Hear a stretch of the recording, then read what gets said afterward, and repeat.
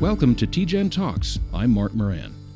Immune cells, also known as white blood cells, help the body fight infection and disease.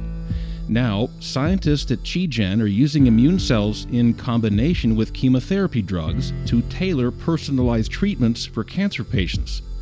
Specifically, they're using a mathematical formula to predict who might respond best to this type of therapy. The progress has been so good that the results of a current study led by TGen have been published in the prestigious Proceedings of the National Academy of Sciences. Dr. Sunil Sharma, the Deputy Director of Clinical Services and Director of TGen Applied Cancer Research and Drug Discovery Division, was one of the study's senior authors, and he's here on TGen Talks today to explain this research, the drug therapy combination, and how cancer patients may benefit. Dr. Sharma, welcome. Thank you, Mark. Let's talk a little bit about immunotherapy. What is that? Immunotherapy is a way to harness the body's own immune system to fight different diseases. And in this case, we're specifically talking about cancer, but it could be done potentially to fight infections, viruses, bacteria, etc. Let's talk about circulating immune cells and how those play a role in informing who might benefit most from this immunotherapy. We have a bit of a dilemma because in the last few years, it's become quite clear that there are ways to harness one's own immune system to fight diseases. So the best example of that is some of the new medicines that have recently got approved, and it's really come of age. But there is still the puzzle of how do we best select patients who might actually benefit from the medicines or particular treatments. And our study primarily was looking at signatures that we could develop in peripheral blood that would potentially identify patients who would benefit from, in this case, a particular immune therapy given to patients with stage 4 colon cancer. How have the results been so far? Patients who had a particular kind of an immune signature at baseline, meaning for whatever reason the immune milieu of their body was already sort of revved up, if I might use that term. Those were the patients who actually benefited most, in this case, from giving immune therapies. This study actually was combining immune therapy with chemotherapy, but it didn't really matter, regardless of which tumor type we gave the combination to or what kind of chemotherapy we used. There was a particular common denominator here where a signature, what is called an interferon gene signature, seemed to correlate the best in circulating immune cells. Kind of almost it felt like there were certain patients whose immune system had been revved up by the tumor maybe, and those are the patients where the immune therapy worked the best. Stage 4 colon cancer, and you're seeing significant results in that serious a stage of cancer. That seems very significant. Is that how this led to the publication? We are seeing interesting results in colon cancer with immune therapy. The study itself was a combination of chemotherapy and immune therapy. It turns out that giving normal immune therapy that seems to work well in, for instance, in lung cancer or melanoma or some of the other cancers doesn't quite do the job in colon cancer by itself. There are exceptions to this rule. There is a small subset of colon cancers that do actually respond very well to immune therapy, but vast majority of the colon cancers don't respond to the normal immune therapy as we know it today. And this study was actually combining the immune therapy with chemotherapy, which may have some merit. But the most significant finding of the study is that even in that particular combination, we could pre-select out patients who might actually benefit from the immune therapy. And these are patients who are not expected necessarily to respond to immune therapy by itself. So our next steps in this situation is we could potentially use the signature to pre-select patients before we give them the combination, because obviously you only want to give treatments that work for patients in which obviously they would work in. And exactly what TGen is known for, tailoring the treatment to a very specific patient. Exactly. So this is in line with what we are really good at TGen. What are the potential benefits long-term to patients? Obviously, living is a good thing. Are there any immediate benefits in this research? The paradigm that you can use signatures to predict immune treatments, whether they would work or not, in blood is new. We all want to have selection so that we can match the patients to their best treatments, right? So, because I think part of the problem is giving treatments like chemotherapy and immune therapies are expensive, they have side effects. We certainly don't want to give them to patients who may not respond to them. So the most significant part of this study really is to maybe gives us some hope of matching immune therapy in colon cancer and other gastrointestinal cancers to the patients who might benefit the most from them. How do you check the immune cells? A biopsy, a blood test? We actually was just drawing blood samples. The reason it's significant is because we could actually take the patient's blood cells and we could do sophisticated single cell experiments. We can separate them in single cells and look at them using sophisticated techniques and see what compartment of the immune cells and what genetic signatures of those compartments are actually predictive of the response. So in this case, it was all done on plainly a blood tube. What are the next steps for validating this process? In this case, what we did was we had a study and we sort of analyzed the samples and then correlated it with patient's response to treatment. But the next step is to really do it prospectively. What that means is that we would actually take our findings from this particular study and then use that to select patients and then treat them and see if we can actually validate is the right word, our findings. Meaning, if we select the patients, we should have a really high benefit rate in that particular population. And if that pans out, then it could be even more significant because then we could theoretically choose these kinds of therapies in the future for everybody. You're looking for specific patients who would do well with this therapy. So how do you find them? In this particular study, patients who had been newly diagnosed with colon cancer, had stage 4 disease, and actually it had more than colon cancer patients, but most of the patients had colon cancer.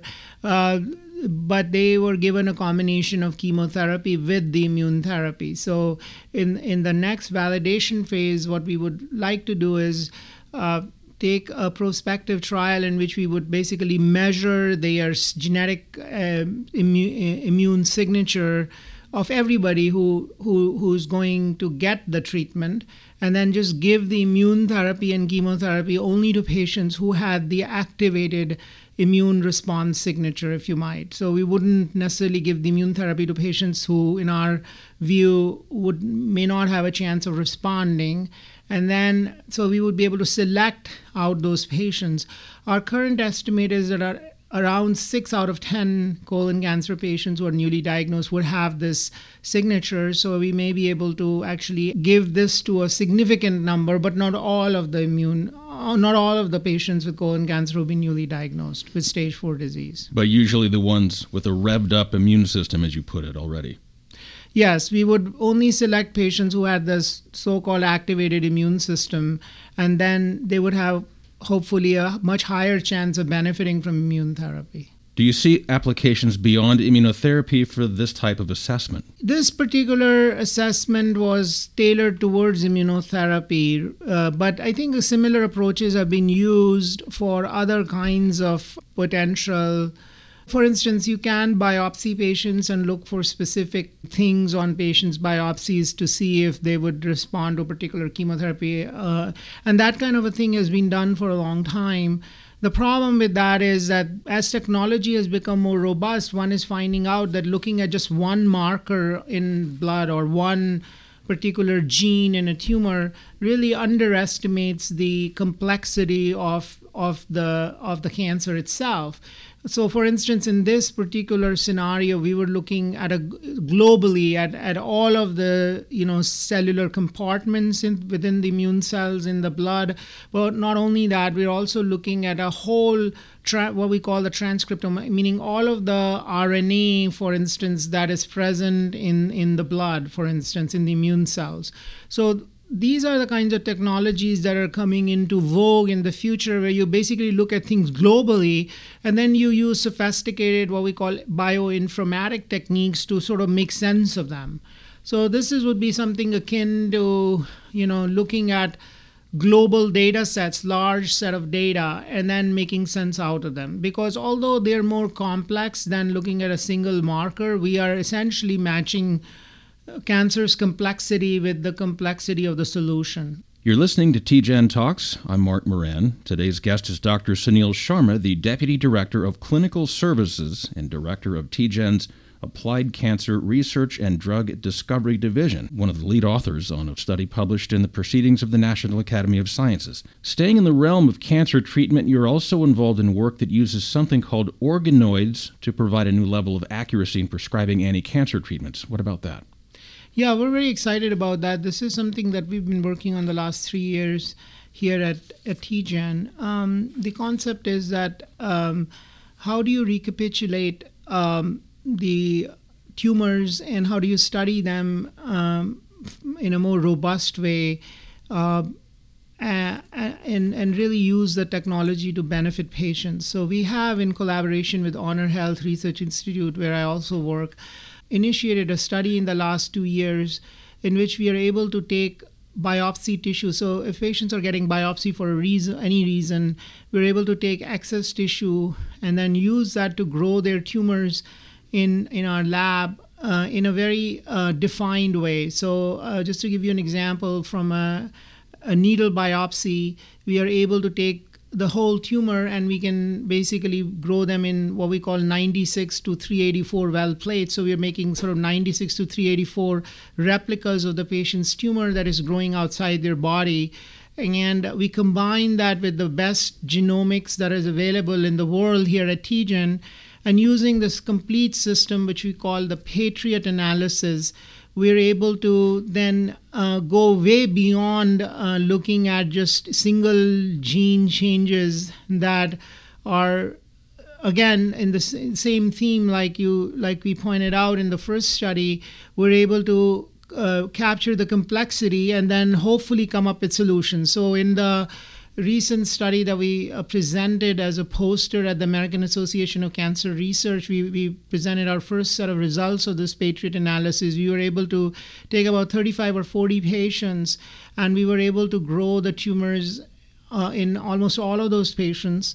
And we were able to combine that with the genetic analysis here done at TGen, where we look at all the 20,000 genes that are actually active in a cell, and able to then synthesize them and define what particular therapies might work for the patient. But then the second step is, once we decide using the sophisticated genetic analysis what might work, we were able to actually treat the patient's tumor that was growing outside their body. And what we found was actually very interesting, that only based on our prediction using genetic tools, if we predicted 4 treatments or combinations might work, when we actually treated the patient's tumor outside their body, only 1 out of 4 worked.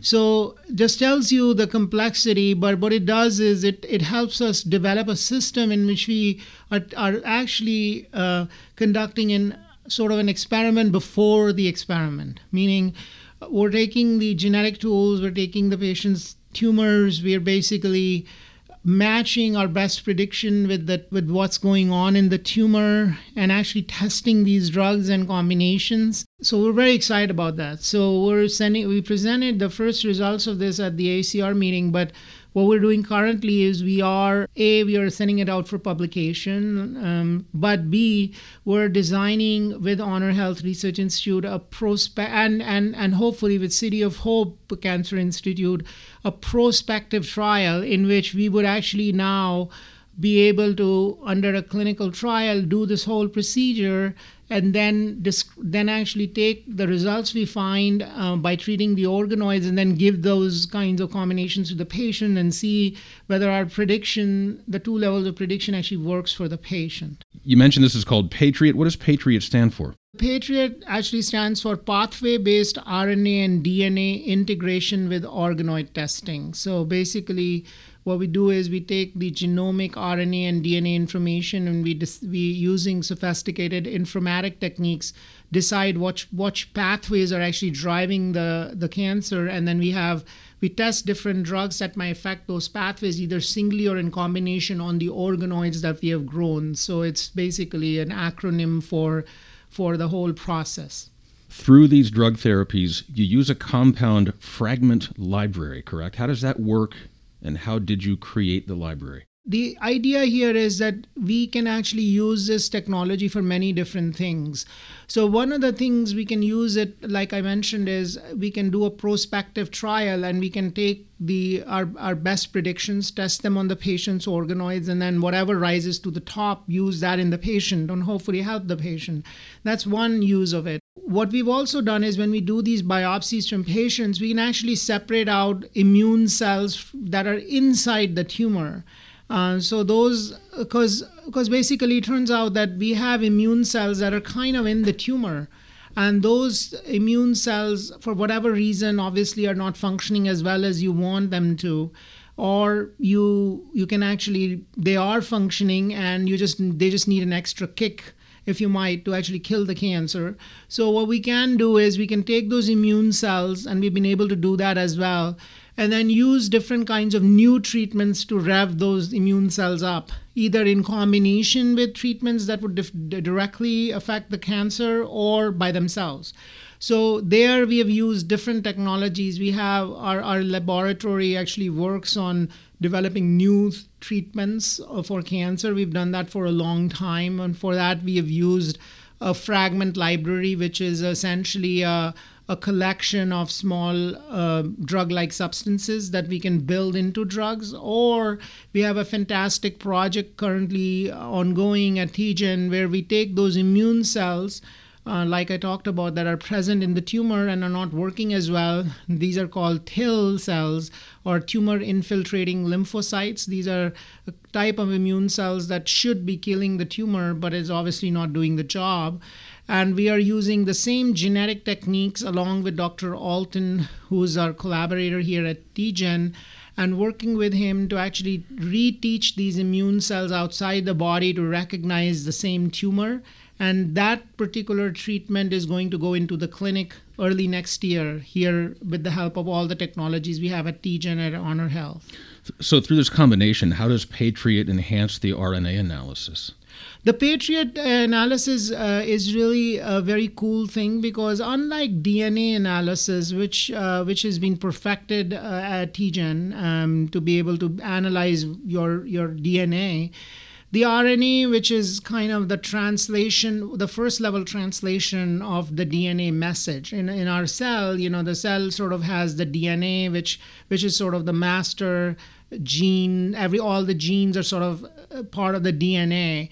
But then they make RNA, which is kind of the first level of what we call transcription, and then they make proteins, which are the machinery that drives the cell. So if you can look at the DNA, and which has been perfected, but when you look at the RNA, which is one level down towards the actual machinery, what we've done in the PATRIOT analysis is found actually a way to interpret that. So part of it is the genetic technologies are really good now to be able to get the data.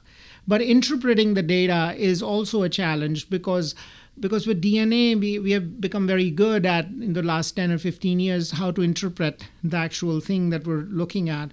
With RNA, what we've done in this case is we were able to take the patient tumor RNA and then be able to compare it to 22 different normal tissues and other kinds of techniques to make sense of this RNA.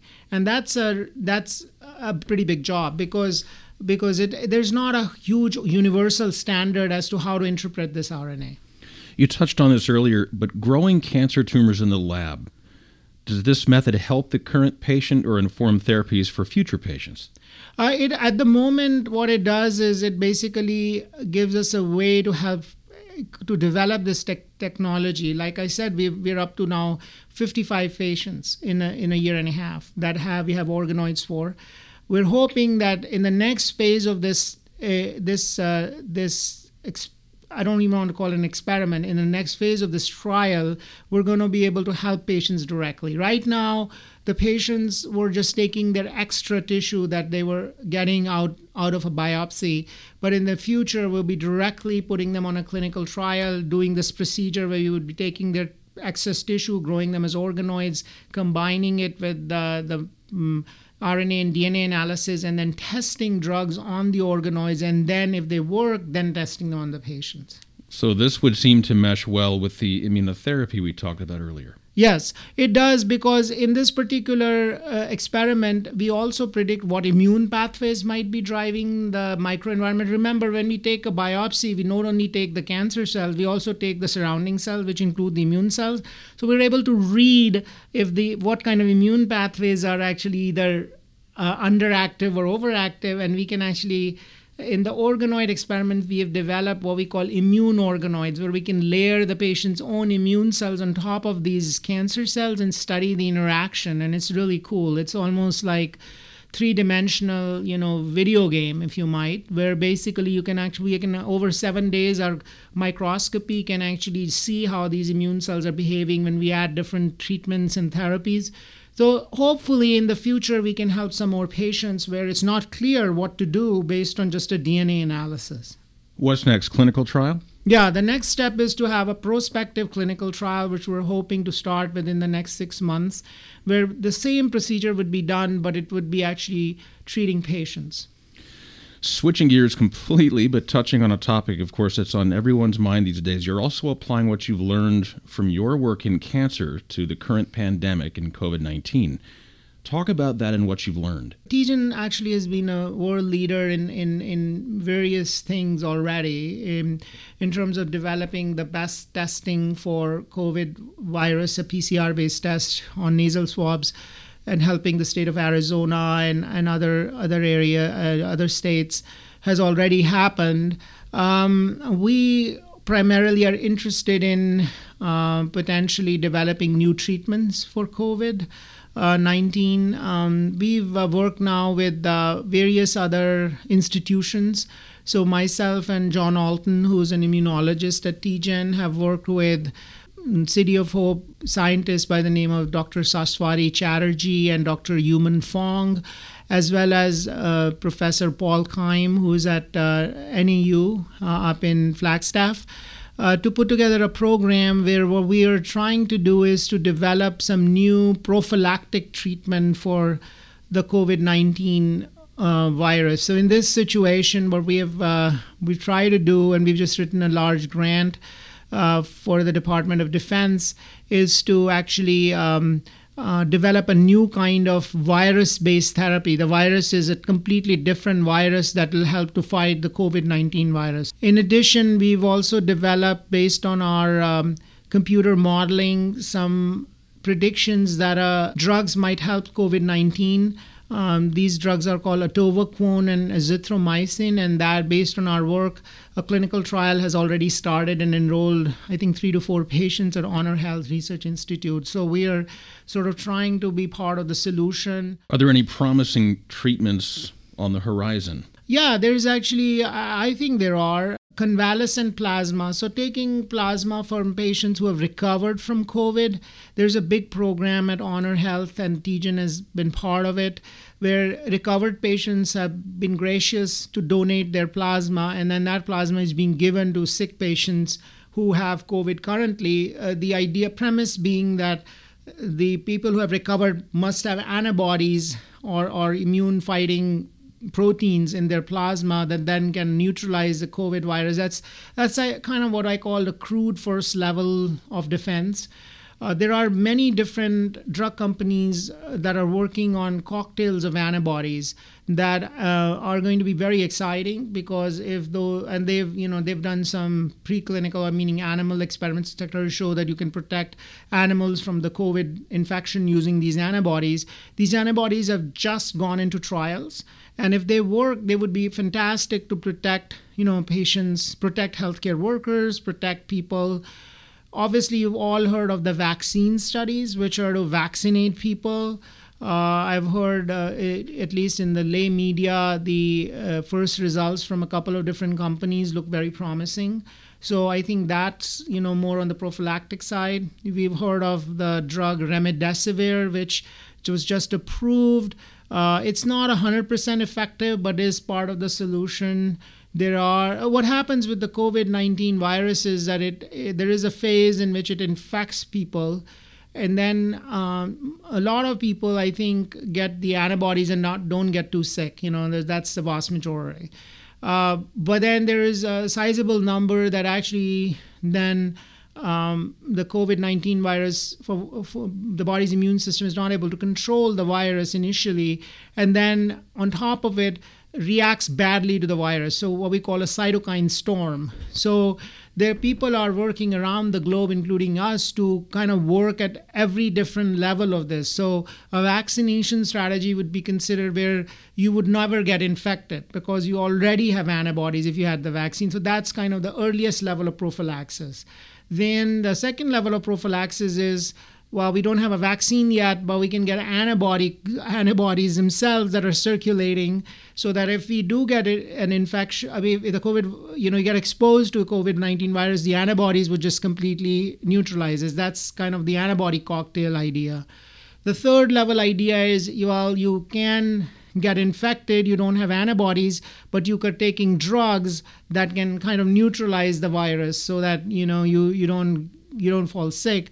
And then the fourth level of treatments that are being worked on is, okay, you got infected, your immune system is starting to react badly, and can we control the hyperactivity of that immune system? So to give people hope, the world's best minds are working on every phase of these. There is more than four, but I'm just sort of for time and for simplicity, I'm saying everybody's working on all four at the same time.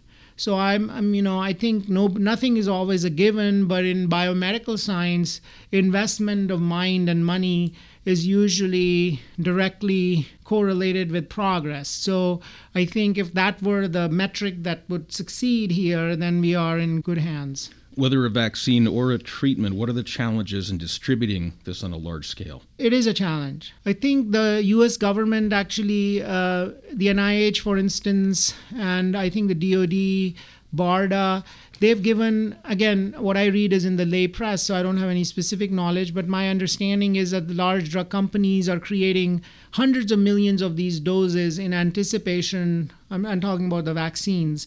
In anticipation, if the trials are positive, they'll be able to distribute these throughout the U.S., hopefully, and the Western world. The big challenge is going to be the rest of the world. How are we able to actually distribute these promising vaccines, in the most simplest case, to billions of people around the world? And that's a significant challenge. It would take basically all hands on deck, and especially if we want to get vaccines to the poorest part of the world, the most underprivileged, it's going to take a special kind of a coalition to, both scientific and political and financial to get it. But I'm very optimistic. I think if we are able to show scientifically that something works, this is an unprecedented time where I think most reasonable people around the world understand the dangers of such a pandemic and are going to rally the troops, so to say, to do this. And, obviously the United States has always been,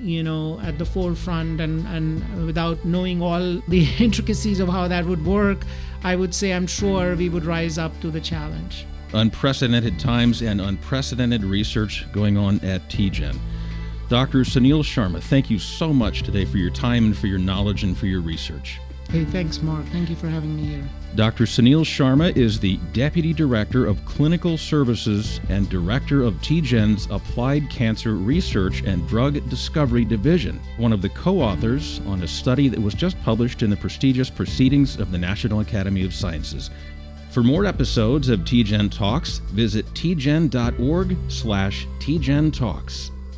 TGen is an affiliate of City of Hope. Thanks for listening. I'm Mark Moran.